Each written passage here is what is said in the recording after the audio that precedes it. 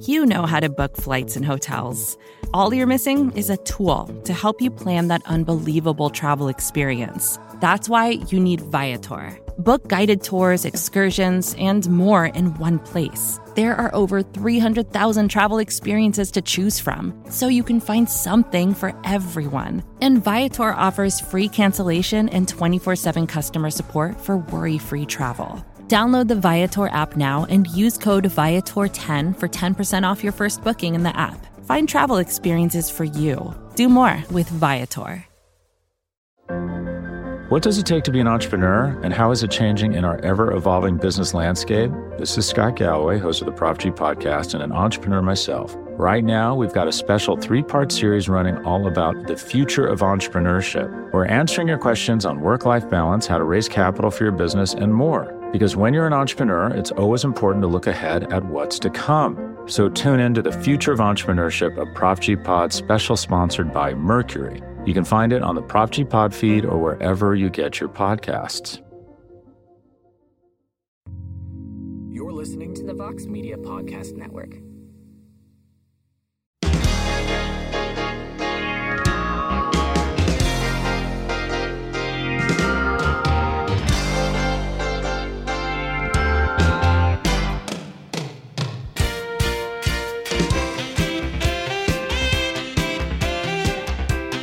Everybody, it is Tuesday, June 20th, 2023, and it is indeed a heck of a morning. We are live on the MMA Fighting Twitter Spaces. You can hear the show in its entirety shortly thereafter on the MMA Fighting Podcasting Network.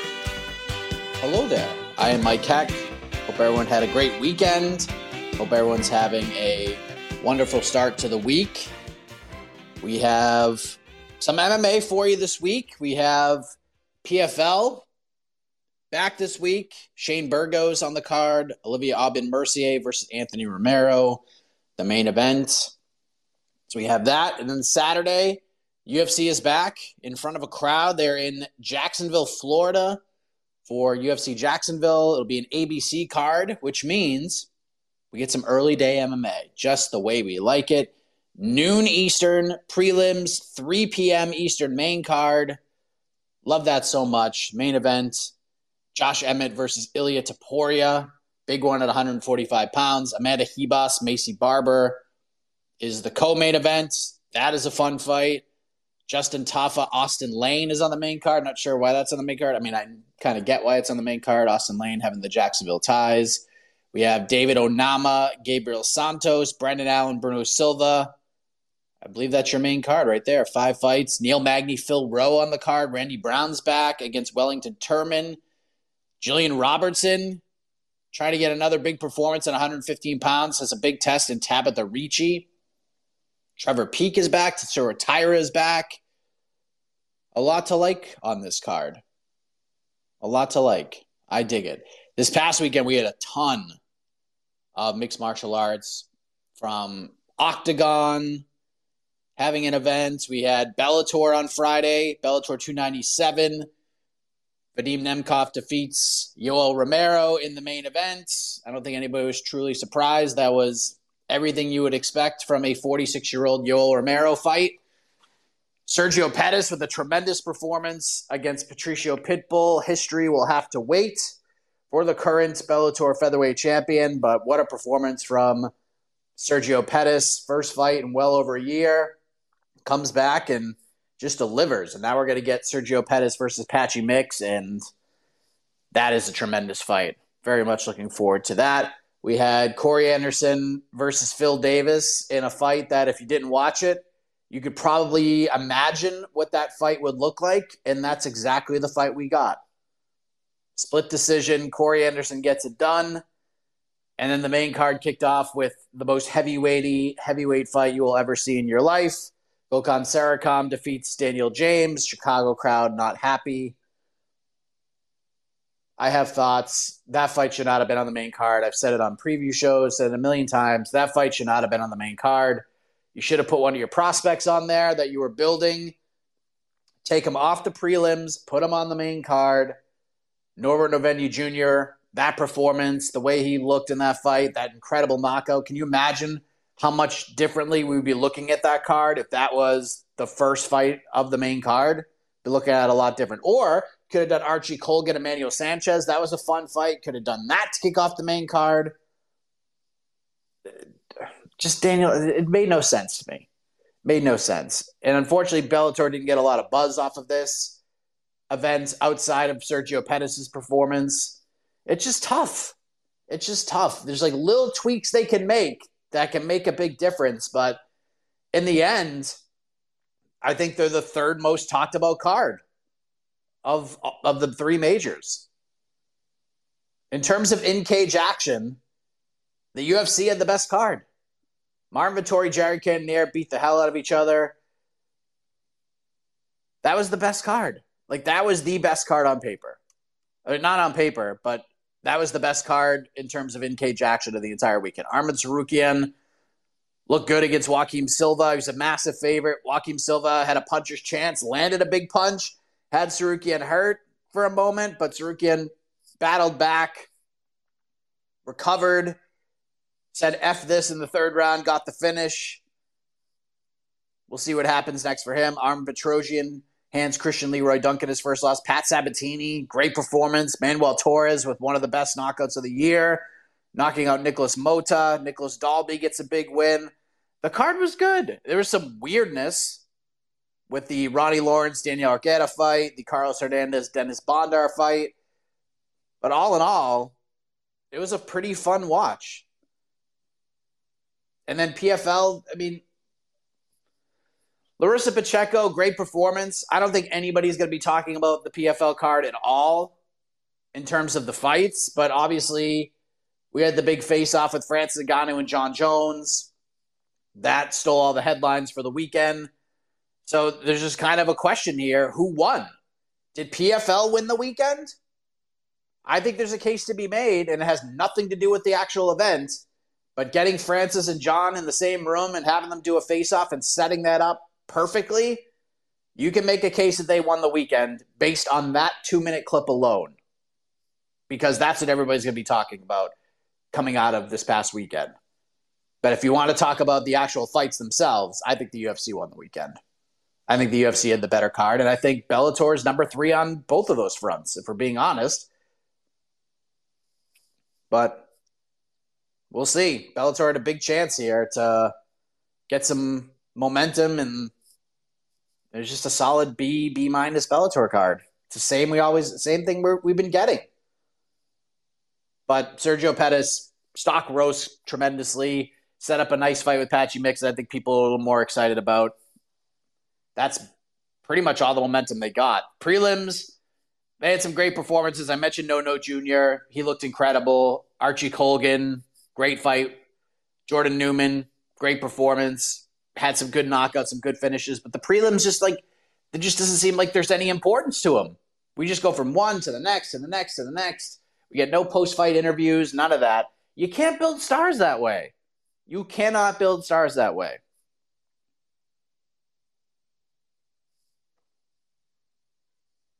We heard Scott Coker sort of confirm that.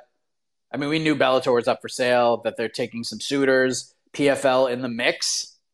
And then Ray Sefo confirmed from the PFL side that there are talks going on. Now, there are other entities in play here, some well-known ones, from what I understand. But PFL being in the mix, a lot of people are excited about that. What does that mean? What does that mean? What will that mean for the UFC? How will they react to this? I'll tell you how they'll react to this. They won't care. This does nothing to the UFC if they merge or if there's some sort of deal, there's a partnership. The UFC will just be like, oh, that's cool. They'll probably have Dana go into the studio and announce a couple of fights, steal some headlines, and then literally that's it. That's like all they'll react. That's the only way they'll react to it because they're so far ahead that it doesn't even matter to them. So we can talk about that. We can talk about this past weekend. We can talk about Jacksonville. We can talk about whatever you want. We had some fights announced as well that we confirmed. Henry Cejudo, I mentioned last week, UFC Boston coming together. There might be a couple of bantamweight fights added to the mix. The Henry Cejudo Marlon Vera fight was one of the fights I was talking about. I knew that was being discussed. I knew it was probably in the red zone.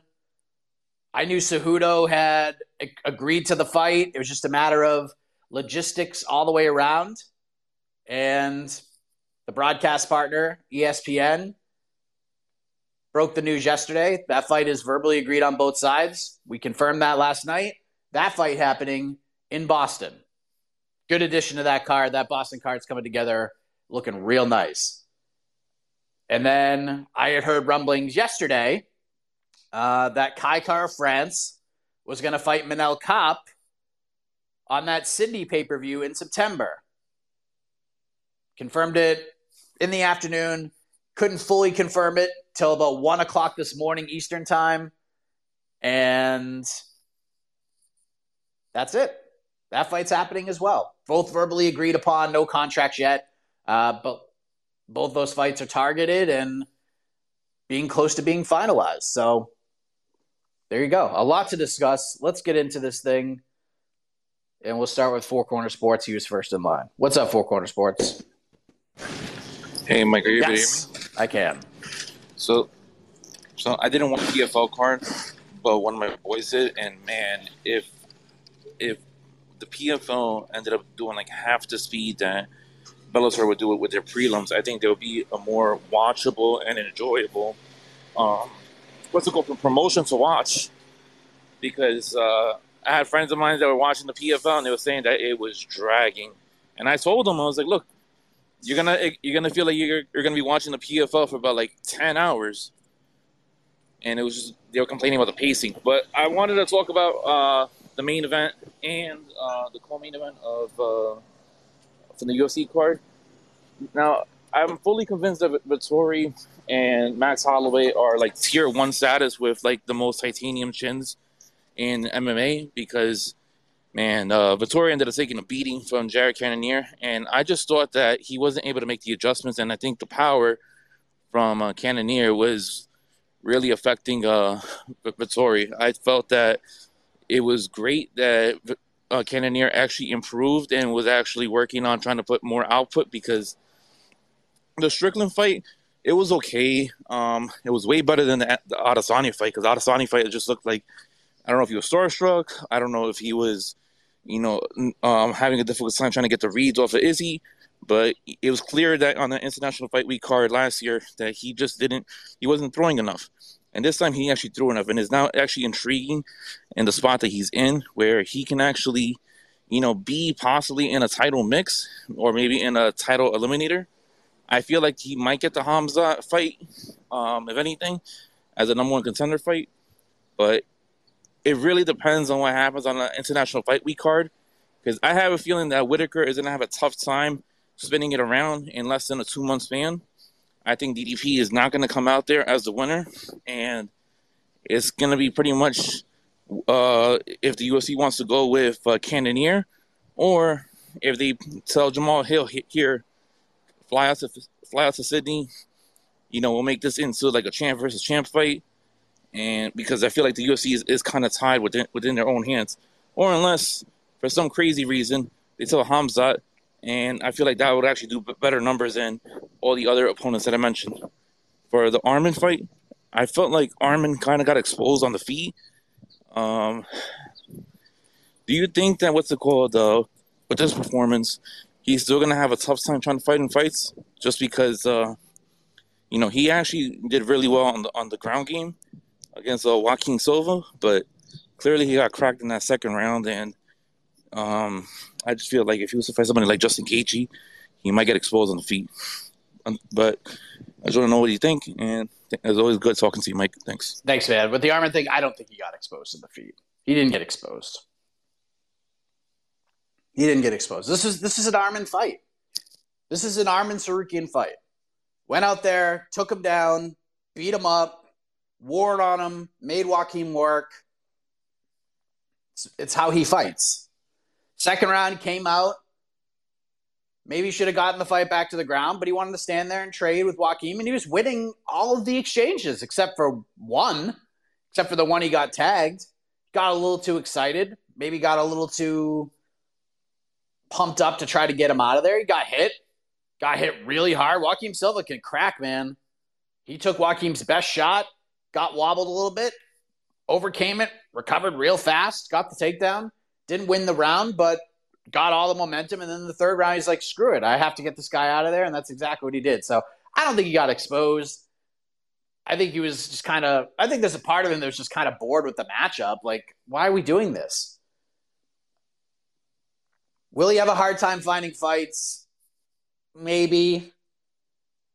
I think the Dariush fight's the only one that really makes sense right now. If he has to wait till December, I mean, you just got to do it at this point, unless you just want to fight backwards. There's other fights coming up at 155, some really tough, like high-risk, low-reward fights, if we're being honest. Like, Grant Dawson is fighting Ismagulov.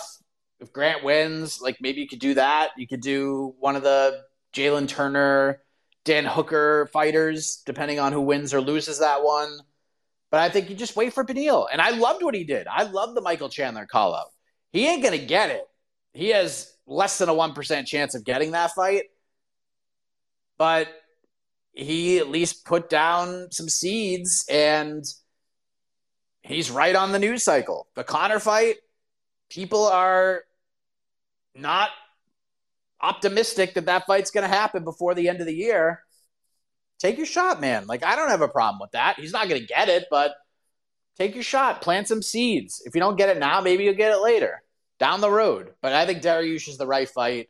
I think the UFC could probably convince Dariush to fight a little bit earlier than December. Go back to Abu Dhabi. I think that fight's perfect. What else is perfect for that card is Jared Cannonier versus Khamzat Chimaev. That is 1,000% the fight to make. We talked about it on this show. Somebody had brought that up as far as what are Vettori and Cannonier fighting for? Are they fighting for the Khamzat fight? And yeah, they probably were.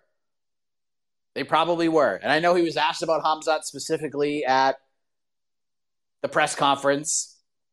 He kind of turned the question into other questions. And I think for Jared Cannonier, if he wants to get back to a title fight, the quickest route for him is fighting Khamzat Chimaev. If he somehow beats Khamzat Chimaev, he is getting a title fight, even if Israel Adesanya is still the champion. He is going to get such a rub from beating that guy that he will get a title shot. So that is his best chance of getting one. Not saying he can never get one, but as long as Israel Adesanya is still the champion, the only chance he gets that fight again is if he beats Khamzat Chimaev, in my humble opinion. So he was wondering, all right, well, if I get a title shot after the win, sure, I'll fight this guy. And I think he would. I think that would be an eliminator fight. I think that's how it would be. Maybe the UFC wouldn't position it as such. Maybe Dana won't 100% commit to that. But that is the fight to make. 1,000%. They're not going to give Khamzat Izzy now because I don't think Izzy's going to be all that into it right now. We have to give Khamzat a win against a top-ranked guy. Just because he hasn't fought in so long. By the time he fights again, if he fights on that Abu Dhabi card, it's going to be 13 months since his last fight. So we got to get him in there with a high-ranked guy. Let's do something interesting. And now, all of a sudden, we have ourselves a fun, interesting opponent. Like, Costa's just fun because those two the build would be ridiculous. The Usman idea I never really bought to begin with, unless they do it at 185.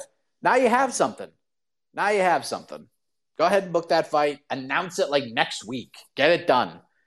I don't care how much you have to pay Jared Cannonier. Get that fight done. I don't know who Izzy's going to fight. They'll figure it out. But let's go ahead and just get Cannonier and Khamzat ready to go. Let's announce it for October, and let's go. What are we waiting for? Let's get right into that. Let's go to Just Simply Rob. What's up, Just Simply Rob? Hey, Mike, my brother. How are you? How's everything on your end? It's good, man. How are you? I'm doing pretty well, man. I had some tough thoughts earlier, but since we talked about Khamzat, I wanted to talk about that as well. I wanted your opinion on a couple of things. I have a weird sentiment about Khamzat. I feel like at 170, he's more of a champion contender, in my opinion. But that jump from 170 to 185, I'm not convinced that he's going to have success because of the simple fact that obviously it is a big jump from 170 to 185, and the people that cut down to 185 are already naturally big. So I don't know that his wrestling will fare well at 185, just for the simple fact that I don't think he'll be able to take him down as easily as he would at 170. And then if it has to stay up on the feet, I noticed that he's very heavy on the right side. He's a right uppercut, right overhand kind of guy. And I think that some other guys at 185 that still pack on that weight, that make that big cut, if they put some hands on him, I mean, remember what Gilbert Burns did to him? Like, Gilbert Burns came from 155.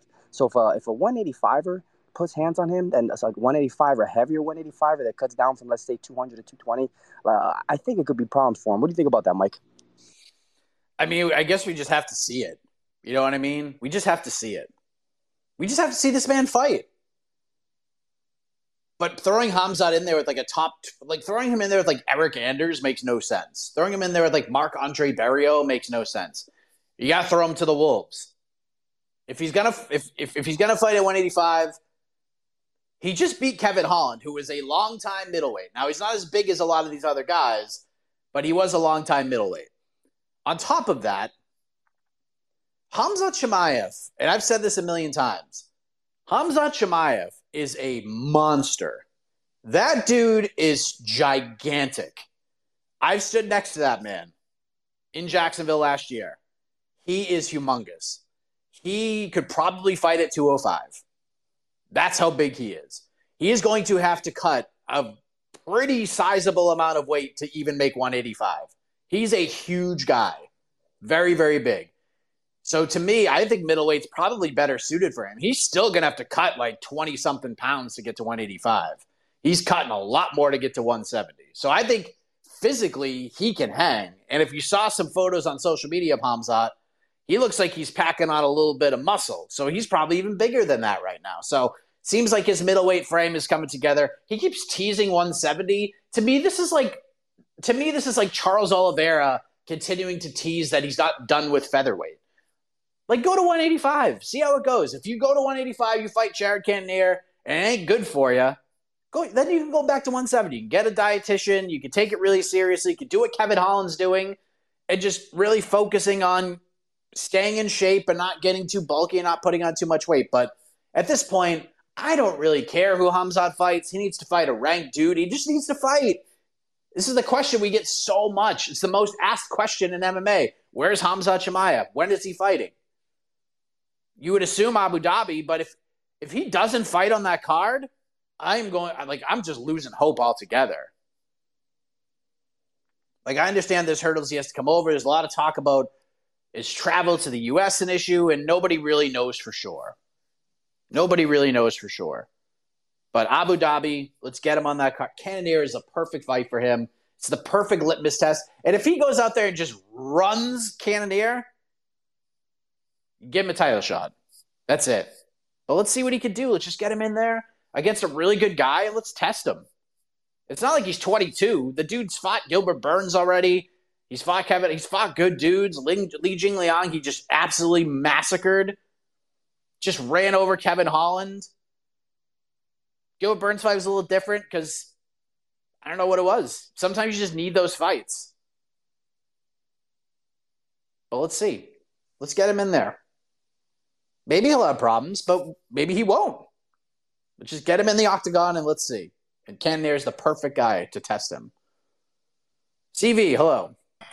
Yo, Mike, heck of a morning. Two quick questions for me. First question, early thoughts on the Cejudo Vera matchup? Man, that UFC Boston card is looking fire. Hopefully nobody gets injured.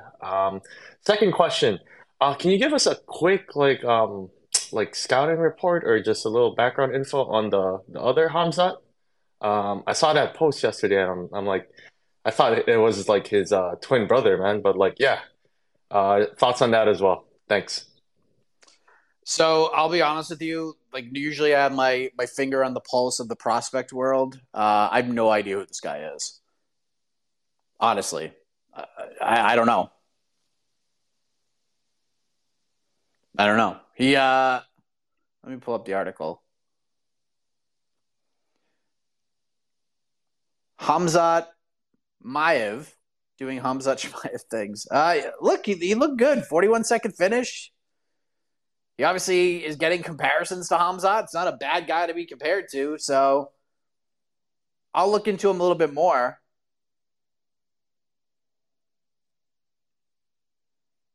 Let's let me just pull up his Tapology real quick. We'll just do this right here. But I honestly I have to go in and watch a little bit more tape on him. Let's see. 4-0. How old is he? Not even sure. 4-0, all first round finishes. Find an 0-0 guy, another 0-0 guy, another 0-0 guy, and a 1-1 guy on the Brave card. Dude's seems to be sort of a murderer in that respect, but yeah, we'll have to see. I don't even know how old he is. His Tapology page is just NA across the board. So another mystery, but seems like he's on the right path. Seems like Brave promoted him quite a bit. They put him on a poster saying, like, please watch this guy. Wait till you see what he could do. So Brave's pretty solid promotion. So they have a good eye for talent. So he's somebody that I'm going to be paying attention to a little bit more. That's for sure. And then I'll answer your other question in a minute. Ronnie, hello. Ronnie, are you there? You're muted right now. I don't know if you know that. There Hello? we go. What's up, man? Heck of a morning, brother. I saw Kai Kara France versus Manel Cape. I was wondering your thoughts on that. That's really all I have. Thanks, man. So, yeah, that's a good little transition. We could talk about both of those fights that are almost finalized. Kai Kara France, Manel Kape, great fight. I think it's perfect matchmaking. Let's see what Manel Kape can do. He's had some bad luck recently. Booked against Alex Perez. Perez had a medical issue the day of the fight. So got pulled from that. I believe what card was that? What card was that? I gotta look it up. I just wrote the freaking article too, and I forgot all about it. What card was that? San Antonio. It was San Antonio. That's what I was thinking. I just wanted to make sure.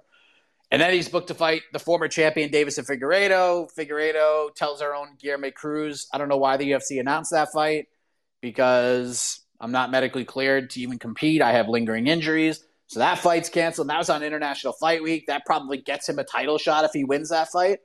So what's like the next best thing we can do? Let's have him fight Kai Kara France. Tough out. Dude's going to get some work, that's for sure. I like the matchup. It's unfortunate we have to wait. It's going to be 9 months between fights for Manel Kape, and a lot of people felt like this was going to be his year to get to a title fight. And maybe after this, he goes out there and beats Kai Kara France and does so convincingly. His next fight, there's a very good chance it's for the belt, depending on what happens with Amir Albazi and Brandon Royval, what happens to those guys. So it's a great fight. Kai Kara France close to home. He'll have the crowd behind him. It'll be a good one. The other fight was Henry Cejudo versus Marlon Vera, and I have to check with my best friend on this.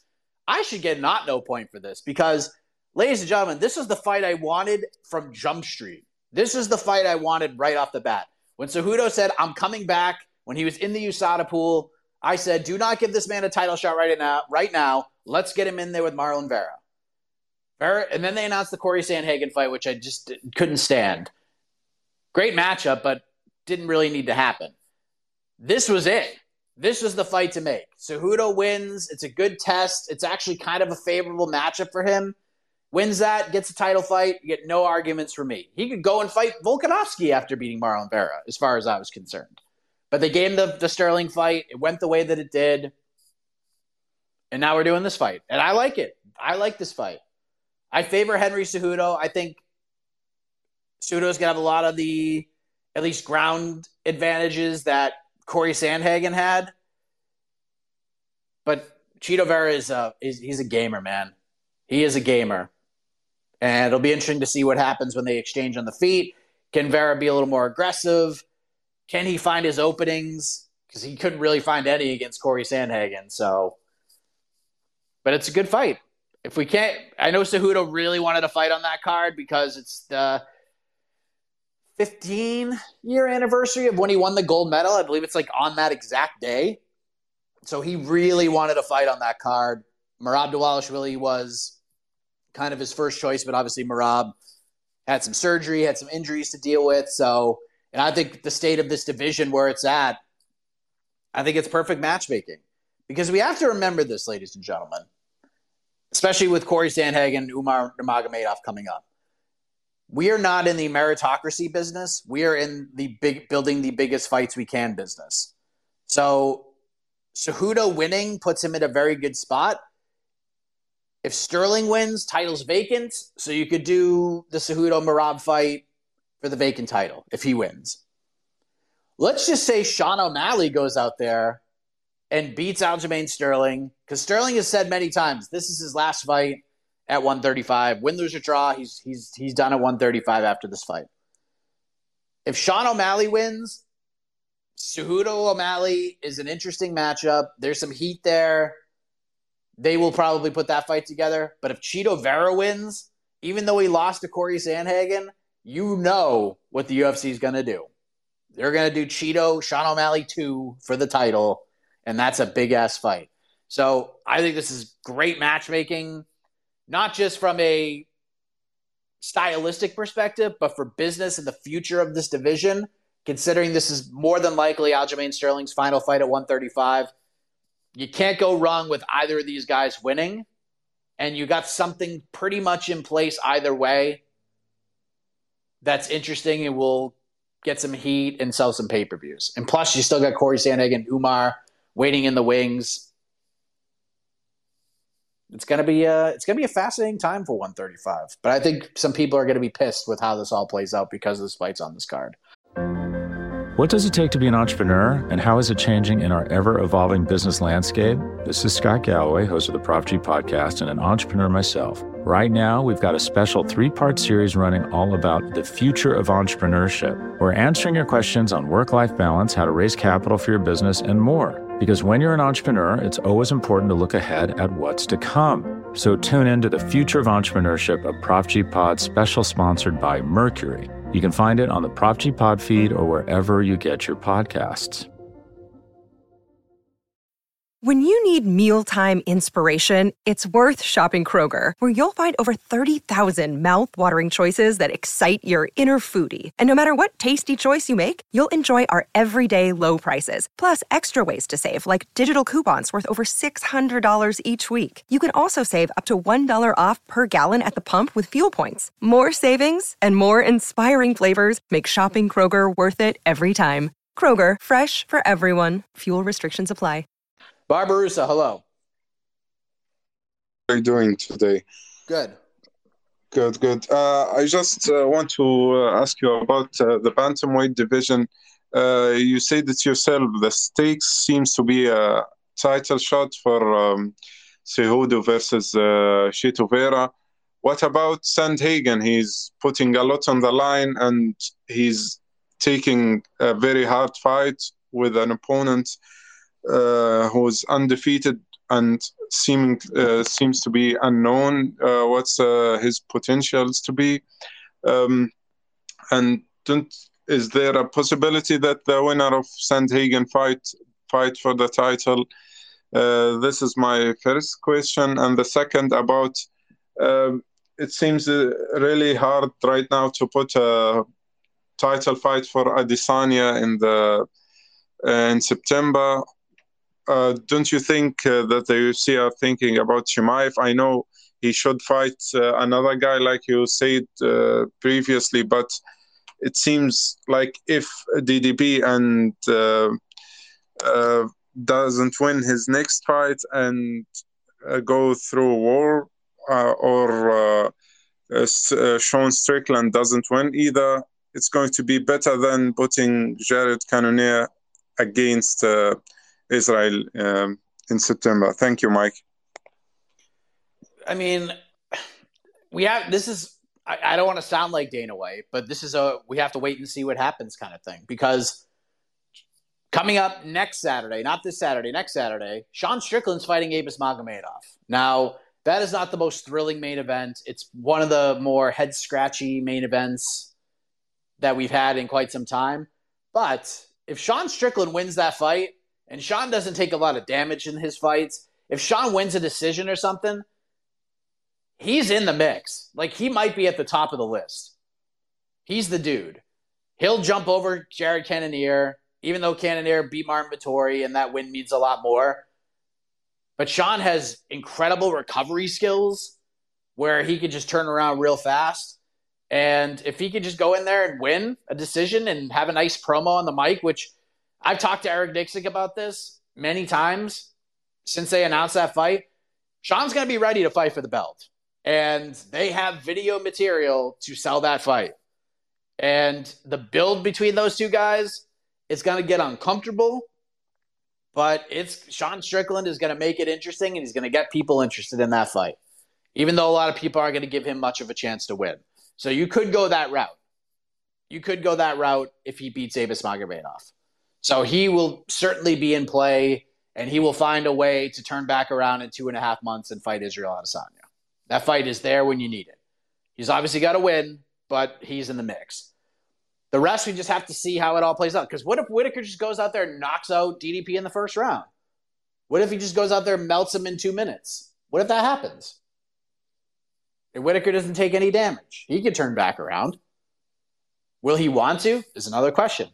What if DDP somehow pulls off the big upset? Because if he wins, it's gonna be something shocking and out of nowhere, and it's gonna be a finish. I don't think he's winning a decision against Robert Whitaker. If DDP is to win this fight, he's probably going to chaotically finish him in the first round. If that's the case, there's another guy you could turn around real quick. Khamzat, I do not think is in play at all. That fight is there, and when it happens, it's going to be gigantic. But to me, that is not we have nothing else to do, so let's make this fight kind of a fight. That's a fight that deserves a ton of build and hype around it. Potentially Khamzat's crowning moment. And I don't think you can rush that. I don't think it has the same impact. People will be cool with it, and people will be like, wow, this is happening. But I don't think it'll have the same pizzazz, if you will, that, like, if Izzy goes out and fights DDP and knocks him out in the first round, and then Chimaev fights Cannonier and ragdolls him in the first round, like, that fight means much more. That fight means much more. So there's options. Maybe Jamal Hill. Maybe they do Jamal Hill. That would make more sense to be okay, let's just do something cool. We don't have any other options. That makes more sense than just chucking Chimaev in there. So, yeah, again, Dana-esque answer. We have to wait and see what happens. And then bantamweight with Sandhagen and Usman or Umar Nurmagomedov, excuse me. No, I don't think the winner's going to get a title fight. I do think the winner of that fight is next in line. Maybe they have to fight one more time, but it all depends. It would all depend on whether or not Sean O'Malley beats Aljamain Sterling. Because if Aljamain Sterling wins and the title is vacated, then the winner of if Cejudo wins, I don't know. Maybe they could. If it's a vacant title, perhaps. But you have to think Merab Dvalishvili is one half of that fight.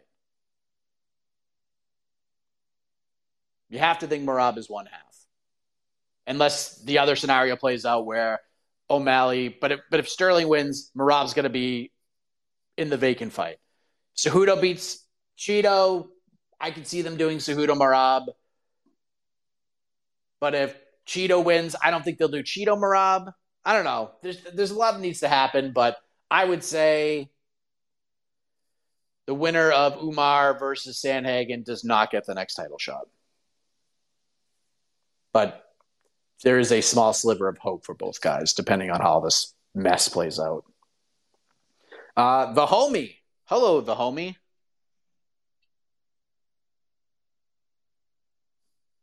You're muted, the homie. Hey, Mike. Thanks for having me. What's up, man? Hey, I kind of wanted to get your take on something that I think is a bit of an unacknowledged problem in the sport, which is that we tend to see a lot more late stoppages than we really talk about. On Saturday, we saw an unconscious Dennis Bondar take like 5 brutal elbows to the face. And, just drawing another one out of the hat, I remember that, Alonzo Menafield delivered like disgusting ground and pound on an obviously knocked out Misha Serkinov a couple months back. Is this just something that we have to get used to as having a sport with ground and pound, or is there a way to discourage fighters from just wailing on unconscious opponents until the ref pulls them off? I remember not too long ago, we actually saw Joaquin Buckley step in and land a punch on Andre Fialho after the ref came in between them to try to set them apart. So do you think there's something that can be done about this? Because, personally, just knowing about the effects of CTE and brain damage in combat sports, it makes me uncomfortable to watch. I don't know if this is something that other people feel as well or what. Thanks, Mike. Yeah, look, it's a slippery slope, man, because some of them look bad and some of them look like, well, the ref doesn't want to, you don't want to make any mistakes as a ref. Like, I know there are referee mistakes, and, I did a full thing on that Fury FC thing, and that was like the biggest blunder in quite some time as far as referees goes with the Gianni Vasquez, Edgar Chaira situation. This was a tough one.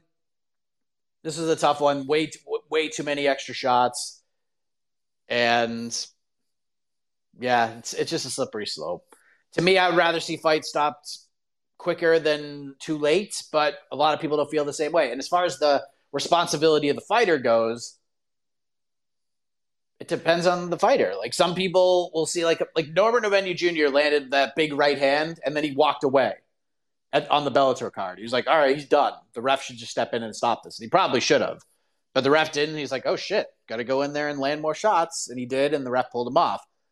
Alex Morono has told me many times, like, his mentality in a fight is that if he drops a dude, he ain't stopping until the ref pulls him off. He goes, I'm just in that zone. I've worked so hard. I get to that point. That's the mindset that I have. That if I hurt a guy, I'm just going in until the ref tells me to stop, and then I'll get off him. So, yeah, it was tough to watch that, man. It was tough to watch. But again, what if that knockdown landed and the ref just stopped it, like right there and then? What if he just stopped it right there and Bondar shoots right up and he's like, I was fine, man. Then we're going to be like, oh, another referee controversy.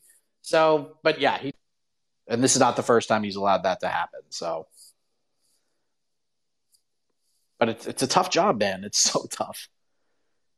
Look, when this show comes on and a celebrity jumps in, we got to boost them. So, New York Rick, best theme song in MMA. Good morning. Heck of a morning, Mike. How are you? Good. How are you? I'm doing really, really well. I feel that the answer has been staring us in the face, Mike. It's just been there the whole time. We're talking about Israel Adesanya in the middleweight division, and we're talking about, well, if Sean Strickland gets a win against an unranked opponent, can we turn him around quickly enough? Because what if Robert Whittaker and what if DDP can't do it? The answer has been there the whole time, and it's not Hamzat waiting in the wings. I'll tell you exactly who can turn around real quick and give a fight that people want to see. It's one Bo Nickal. Bo Nickal gets a dub. Everybody else kind of falls to the wayside. Bo Nickal versus Israel Adesanya in Sydney. Boom. There it is. Holy smokes.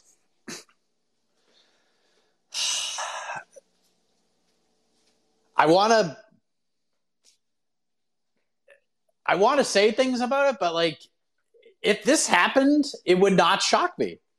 It would not shock me. It would not be my first choice or my second or my third or my fourth, fifth, sixth, seventh. But that'd be wild, man. Can you imagine Bo Nickal, like, goes, he'd be 4-0 after he beats Tresean Gore, 5-0. They just throw him into a title fight with Israel Adesanya. Holy shit.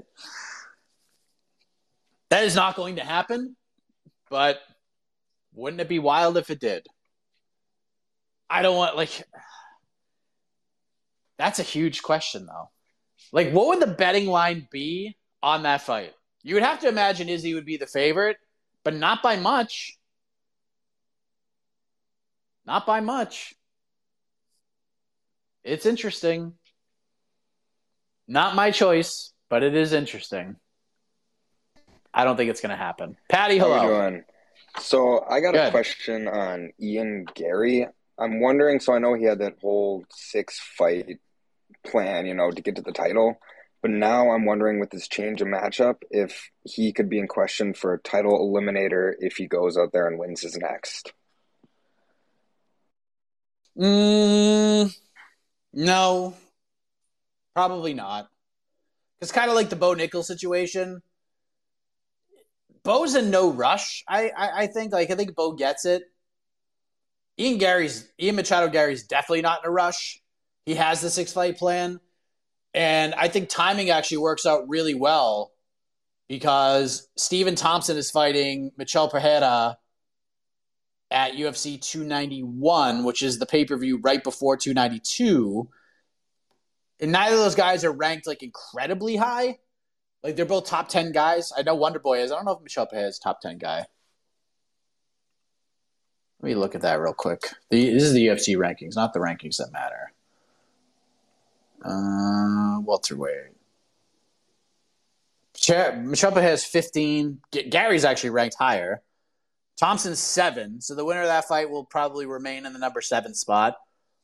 If Ian Machado Gary beats Jeff Neal, who's number 8, Ian Machado Gary versus Stephen Thompson or Michel Pereira seems perfect. Khamzat Chimaev is still ranked at welterweight.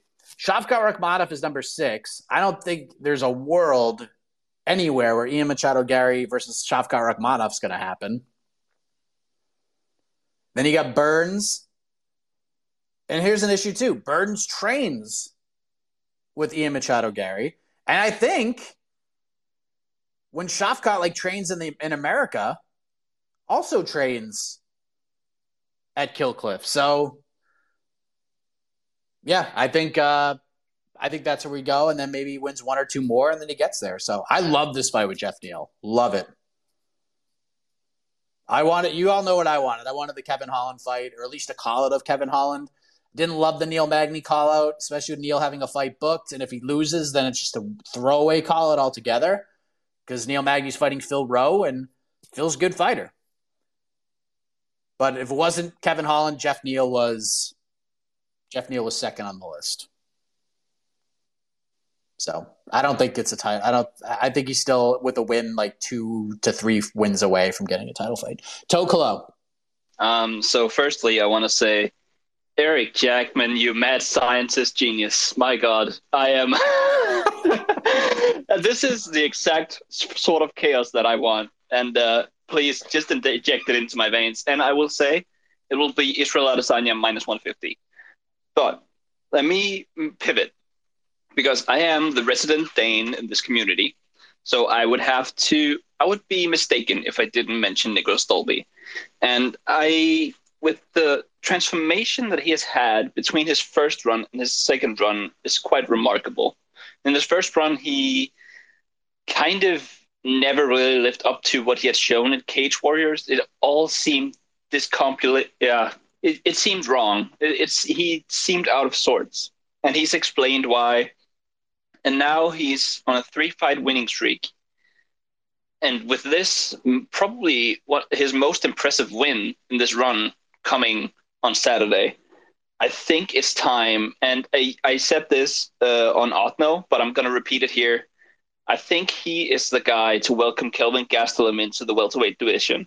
And I think that does more for him than a top 15 fight, a random top 15 fight, as I wrote to AK, because this is name value. This is something that he can actually leverage to do something more. He is getting up there in age, so if he wants to do something, I think he has to take the chances that he is given. And I think if he got this chance, he could. That would be the fastest track to get into the top 10. And I mean, the dream matchup for me is going to be Dolby Stephen Thompson. That is the dream matchup for me, because they are just going to have a fun kickboxing match, and I would love to see that. But I would like to hear your opinion on his efforts. I like that idea.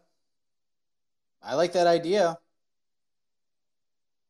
I don't think that's what they're going to do, but I do like that idea. He looked good. That was a good performance.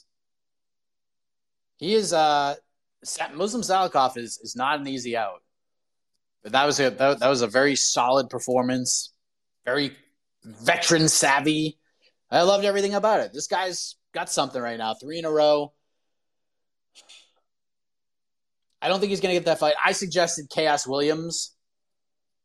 Probably not the step up he would love after a win like that, but I think that's just a fun fight. Let's see how he deals with the Chaos, and Chaos is really good. I actually feel like Gastelum is going to get – I kind of feel like Gastelum's going to get fed to Shavkat Rakhmonov. Honestly. I feel like that's how it's going to go because Shavkat's going to have a hard time getting a fight.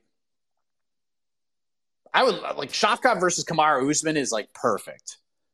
Do that in Abu Dhabi. I love that fight. I just don't know if Usman takes it.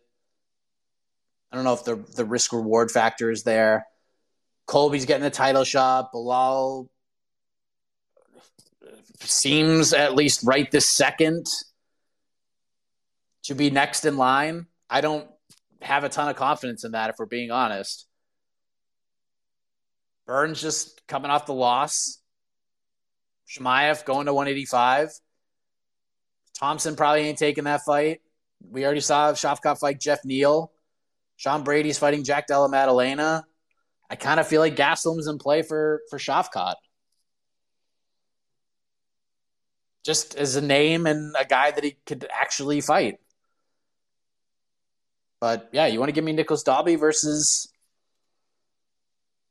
You want to give me Dalby in that spot with Kelvin Gastelum? I think it's a good one.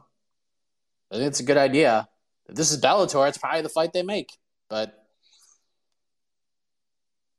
I don't know if it's a needle mover like Gastelum Shavkat would be. But yeah, he's been impressive. This second run has been sweet.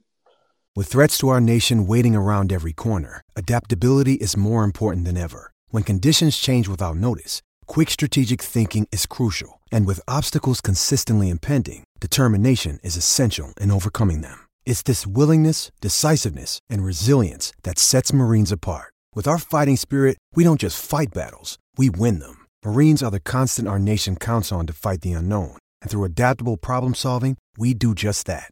Learn more at marines.com. Kowloon City. Take us home. Hello. Eric Jackman, where would you rank Charles Oliveira in terms of all-time lightweights? If you're going to give him a scale factor of 1 to 10, and we'll obviously, for comparison, put Khabib at a 10 in terms of skill, in terms of talent, where is Charles on that list? All right. New York Rick, tag back in, buddy. Question for you. Where do you rank Charles Oliveira in terms of skill set, 1 to 10? Maybe it's like a video game ranking of some sort, New York Rick, if you want to jump back in. I'll bring you in a second. But let's get to Panda, and then we'll tag in New York Rick to answer that question. Panda, hello. My man, Mike, how are you? I Good. got a question for you. What were your exact thoughts? Like, I would love to hear your internal thoughts during the Arman Sarukian, Joaquim Silva second round when Arman was on absolute skates, because you were probably the only person I was thinking about. I was distraught. I didn't think Joaquim was ever going to get to him. I thought maybe that is ignorant of me, but I don't know. I think Arman is a future champ, and future champs don't get hurt by Joaquim Silva in the second round. I mean, they could. Dude can crack. The dude hits hard. And Sarukian got a little too excited. He was doing really well on the feet. Those shots to the body, those body kicks were nasty. Those were ruthless. But he got cracked. And my initial thought was, holy shit. And then he recovered, and I'm like, all right, he's fine. But that could have been a disaster. Could have been a disaster of monumental proportions for the title hopes of Arman Sarukian. But he recovered, and it's all good. That was my thought. I was like, oh my God, holy shit. But then he recovered. And he got the win. Got the finish in the third round. Said, F it. Got it done. All right, New York Rick. respond. Where do you rank Charles Oliveira, lightweight skill set? If Habib is a 10, where's Charles? Before I do that, which I will, can I just talk about like how I just come in and drop gold like right in the middle of this and out? I mean, come on. But happy to do it. This is the best show in MMA. Okay. Where would I see? Here's the problem with that assumption. And my friend Nicholas, who I happen to know is a very, very big Habib fan and a fan of all the Dagestani wrestlers. Here's the problem. There's an assumption there that Habib is a 10. But is Habib a 10? Like, if we're looking at all the attributes across the spectrum, you'd have to think like Charles has advantages in the striking, in the submissions. Like if we're doing it like a video game, like let's say like an NBA 2K, like his sliders on some of his attributes are going to be pretty high. Whereas Habib's going to obviously have cardio, wrestling, all the things that you need to execute that style. But overall, like his rating might probably be close, if not higher than Habib. But if we're going simple 1 to 10 scale, who do I think is going to win fights?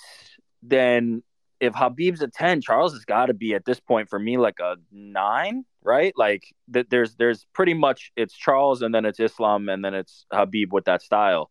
But if we're doing 2K where you've got all the different attributes, I don't know, man. I think Charles might be up there with some of the best in terms of what he's got maxed out. He's got subs maxed out. His striking's coming along really nicely. He's got toughness. He's got heart. Like the dude's probably one of the more well-rounded guys right now. So yeah, we're gonna give Charles a 9 on the simple scale, but I'd be interested in a more like comprehensive MMA stats slider type of conversation. Yeah, that's a good point. I would say they'd probably both be like 98, 99s, like total value, both of those guys. I think that's pretty fair. But I like the question. I like the video game slider scale. All right, VB MMA picks. You will close the show. What's up?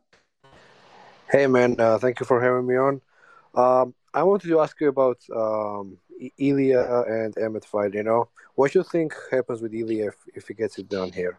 And also, I want to respond to a guy who said, like, oh, Arman got cracked by, Joaquim Silva.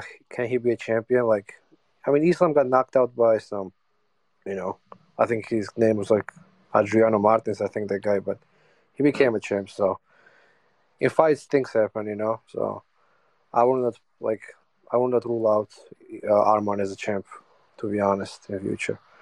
But yeah, my question is, what you think happens with Ilya if he gets it done? You think he's next in line? Thanks, man. Yes, I do. If he beats Josh Emmett, I think he's next in line. But again, if Yair Rodriguez beats Alexander Volkanovski, then they're going to run that back.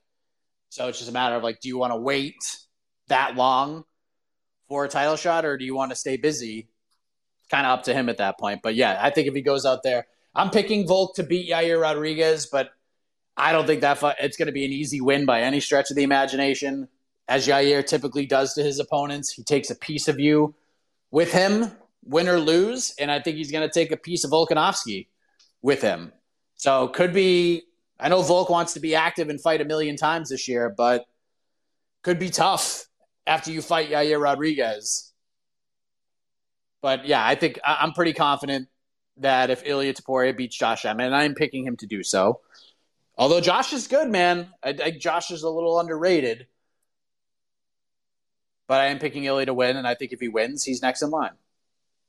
Because this is what I want to see. I don't want to see Volk go up to 155 right now. I don't. And I understand that he's in play. If he goes out there and just wrecks Yair Rodriguez and gets on the mic and says, Islam, you came to my hometown, now I'm going to come to yours. I know it's not the hometown, but you came to my crowd and I'm going to go to your crowd. Let's run this back. I still feel like I won.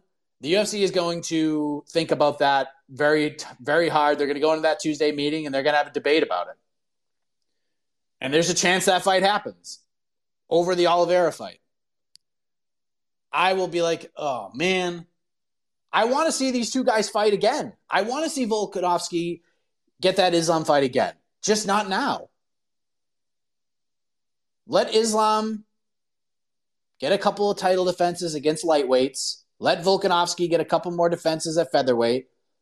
And if they both win like their next 2 or 3 fights and still have the belt and all that, December 2024, UFC 3-something, whatever that is, that could be the main event, the rematch.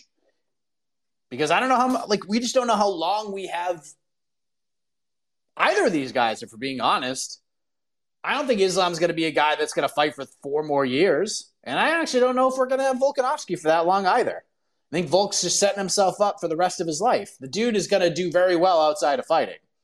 He wants to do as much damage and get all the accolades and all the statistics and all these accomplishments in the book so he can move on. Be a dad and be a husband, just be that. And then do cooking shows. Be the next Julia Child, be the next Emerald. He could do that. He's not here for a long time. He's here for a good time. And I think we got a few more years of both of those guys. Probably less with Islam. So we don't need to rush that fight. End of next year, if both guys continue to win, then we can do it. We don't need to do it now. Topuria let's let him get a shot if he beats Josh Emmett. He deserves it if he does. So that's what I want to see. All right, we'll take one more. UFC KSA. Hello. Hello, how are you? Thanks for the Good, opportunity. Sure. Yeah, I have a question. Do you think Muhammad Mukayev have a chance to break John Jones' youngest UFC champion? And also... Oh, shoot. Come back in. My bad. Jump right back in. I'll get your other question. Okay. He's back in. Sorry about that. I thought you were done. What was your other question? I was saying, not only Muhammad Mukayev, if there is a possibility for anyone with the new regulations can be a champion with a young age than John Jones.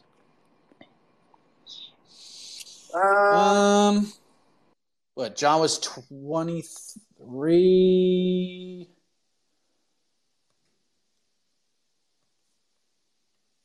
What's the actual number? Jose Youngs would know this off the top of his head. John was 23 in some months. I just don't know how many months. Let me look this up real quick. So John won the belt in March of 2011.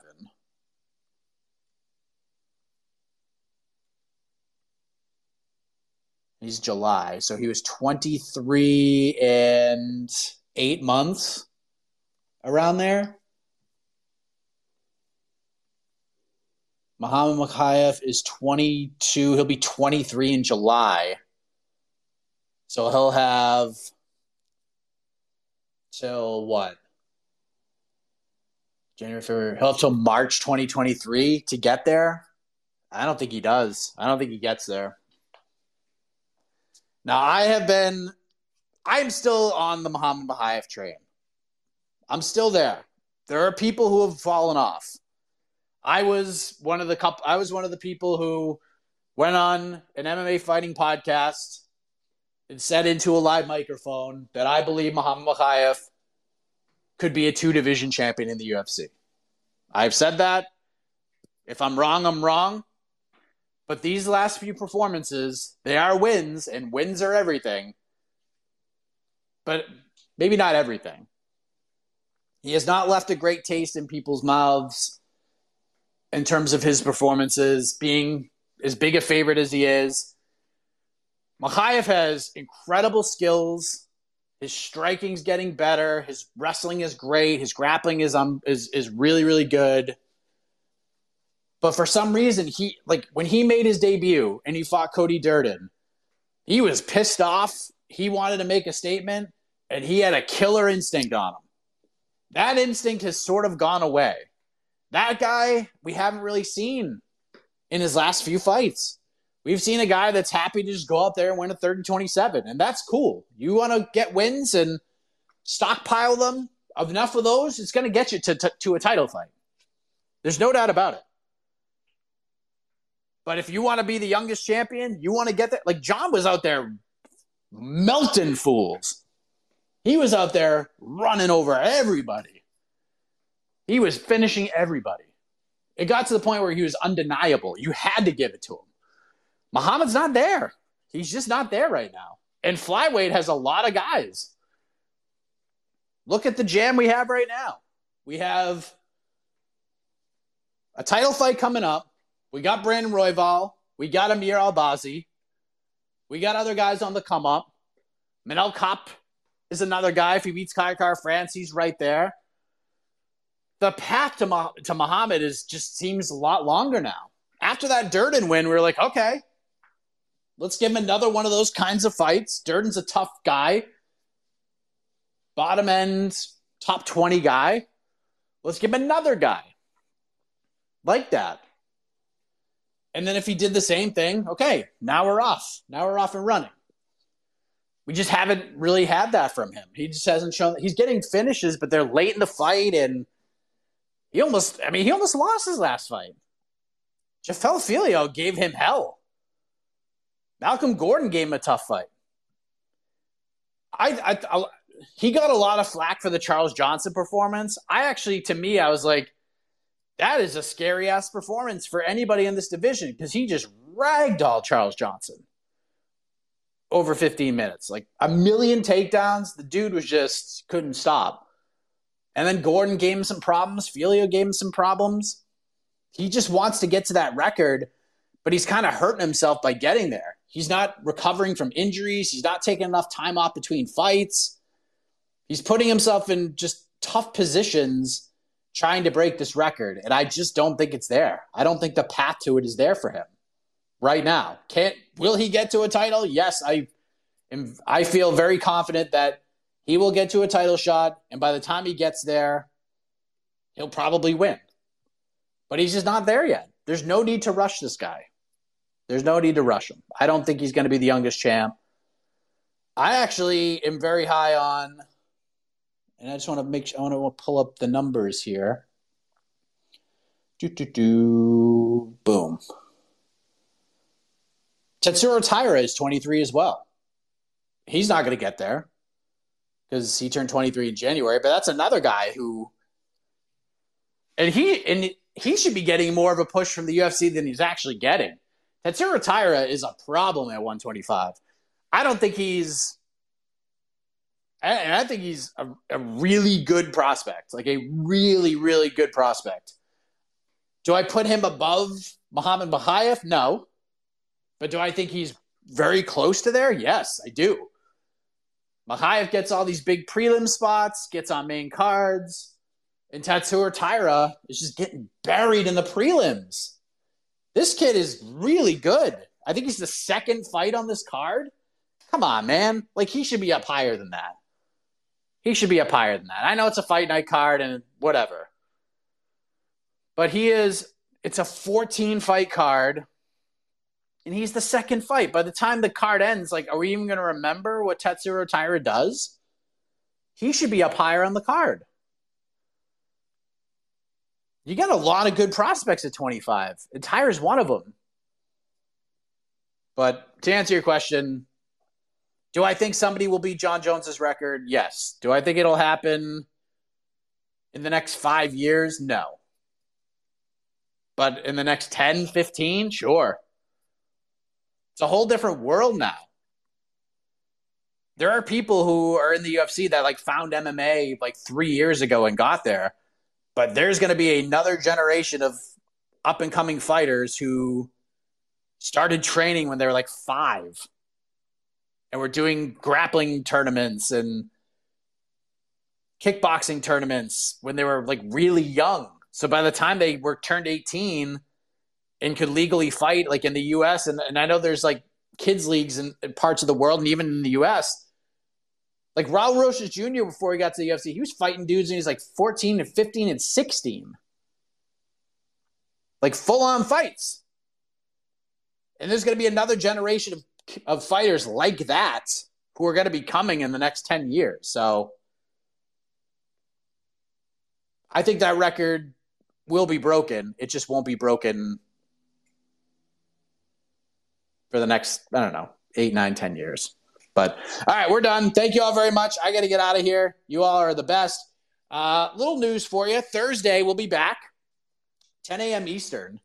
And a lot of you have been saying, Mike, what are your thoughts about bringing fighters on the show and letting us talk to the fighters? Well, we're going to do that on Thursday, and we're going to do it right out the gate on Thursday. You might remember her great performance from UFC 289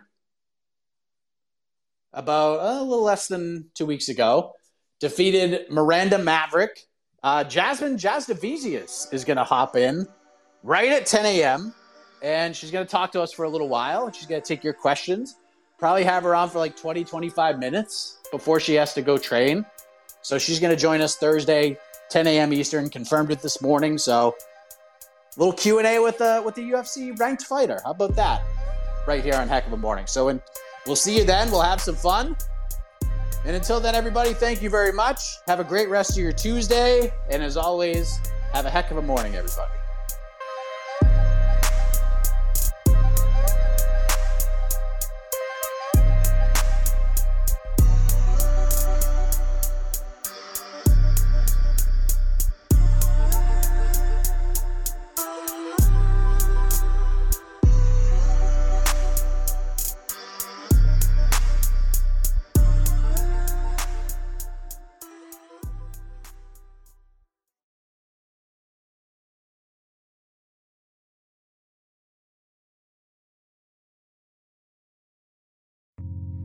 You're listening to the Vox Media Podcast Network. What does it take to be an entrepreneur, and how is it changing in our ever-evolving business landscape? This is Scott Galloway, host of the Prop G Podcast and an entrepreneur myself. Right now, we've got a special 3-part series running all about the future of entrepreneurship. We're answering your questions on work-life balance, how to raise capital for your business, and more. Because when you're an entrepreneur, it's always important to look ahead at what's to come. So tune in to the Future of Entrepreneurship, a Prop G Pod special sponsored by Mercury. You can find it on the Prop G Pod feed or wherever you get your podcasts.